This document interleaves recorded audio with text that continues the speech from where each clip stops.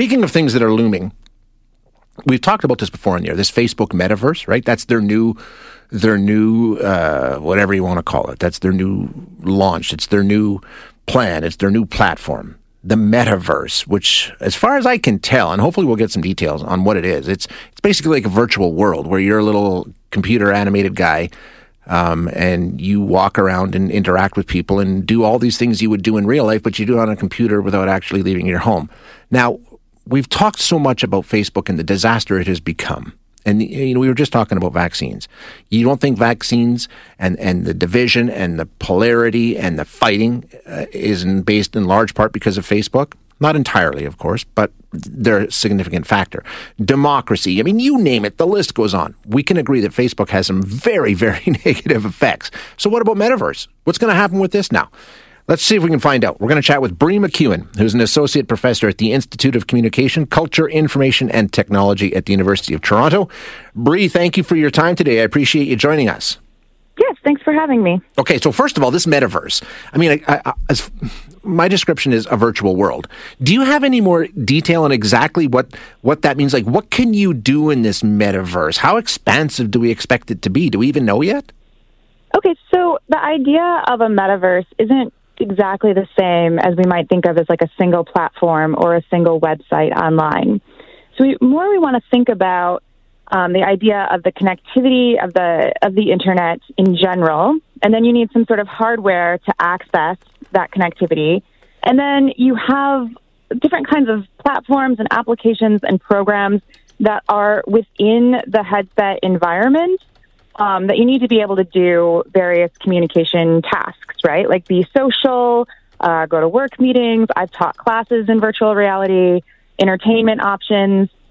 And so when we think about that in terms of the internet as we have it today, there's a lot of different companies and governments and processes involved, right? Like you have Bell or Rogers for the internet, you've got your computer, you've got different applications.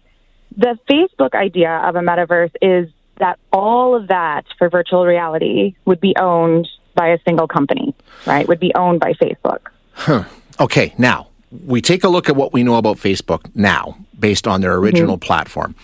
The concern, obviously, would be that a lot of the problems that we've identified with Facebook would transfer over to Metaverse, right? Is that part of the concern? Well, I think that is part of the concern. We're going to have very different affordances in virtual reality than we would in a social network site. So I'm less concerned about ideas like the polarization of information that we see on social network sites, or some of the issues that we get with anonymity in particular websites, which Facebook is not an anonymous site at all. It has a different set of issues. And more concerned about what does it mean that a single company would own that? What kinds of privacy issues are there? What kinds of surveillance issues are there? If all of that data in a virtual reality setting is just funneled into sort of one spot. So I think there are different concerns, but it is concerning that a company who hasn't maybe done the best job with the issues that we have now might be the one in charge of that future. Yeah, I mean, there's more than enough reason to sort of sit back and say, you know what? The first time around, this didn't go so well. But that's the discussion. We're in a different position because I think when Facebook emerged originally, it was, oh, isn't this neat? Isn't this fun? We can chat with grandma and grandpa, but we didn't foresee where ultimately it would end up, what it would become, right? And now we're at a position where we're at the beginning. So we're in a different situation, and maybe we can learn from our mistakes in the past? Yeah, exactly. I think that's exactly what we can do. When Facebook came out, right, it wasn't the only social network site. I mean, some of us are old enough to remember MySpace or 6 Degrees or Friendster or LiveJournal, right? There was a lot of different competition in the space. And then there were folks ringing alarm bells, right, about privacy, about surveillance, about data collection, about some of the social interaction concerns that we might have. But a lot of the answer that we got from media or government or regulators, right, was, well, just don't use it if you don't want to have those issues. Yeah. Like it's a silly social media fad, right? And here we are 15 years later, right, with Facebook, and it's really, really tightly intertwined into our daily lives. And I think we forgot at the beginning of the conversation with social network sites that there are a lot of great social functions that social media facilitates. Yes. And of course, people are going to want to take advantage of those. And of course, they're going to want to be connected to this network. And so social network sites can be really powerful, right? And I think that the ability to traverse geography that virtual reality is going to allow, and the ability to have meetings with more social presence, social interactions with more social presence, I think that's going to be a very powerful drive, too, to have people engage in virtual reality spaces, if we want to call it the metaverse, to join the metaverse. But we do have the opportunity now to look at the landscape of the industry and say, okay, what is the best way to set this up? Do we want a walled garden, or do we want these things owned, these different components owned by different parts of the infrastructure, right? This is an infrastructure question. Sure it is. In some ways.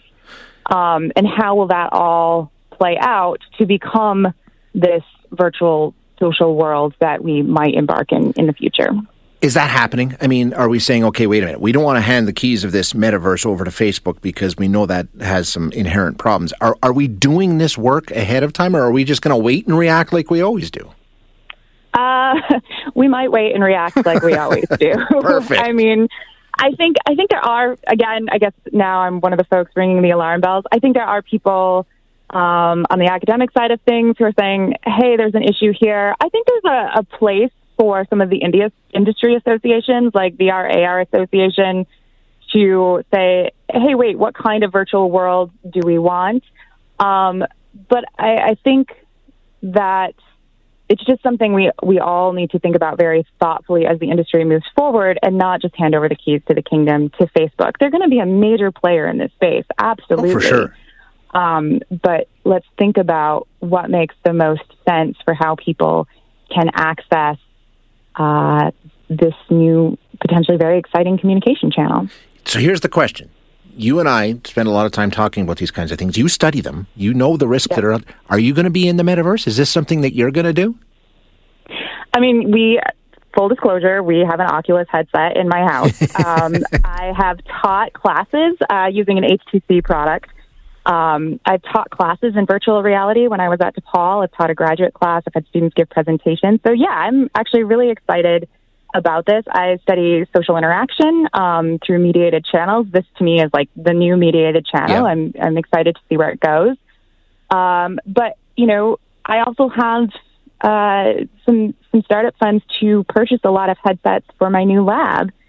I don't want to buy an Oculus headset because I don't want to have to require students to sign up to be in the Facebook environment. Really? I mean, it's like you say, it's so, we can see so many positives with all of these things, and we can see the negatives, and it's really tough to reconcile them too.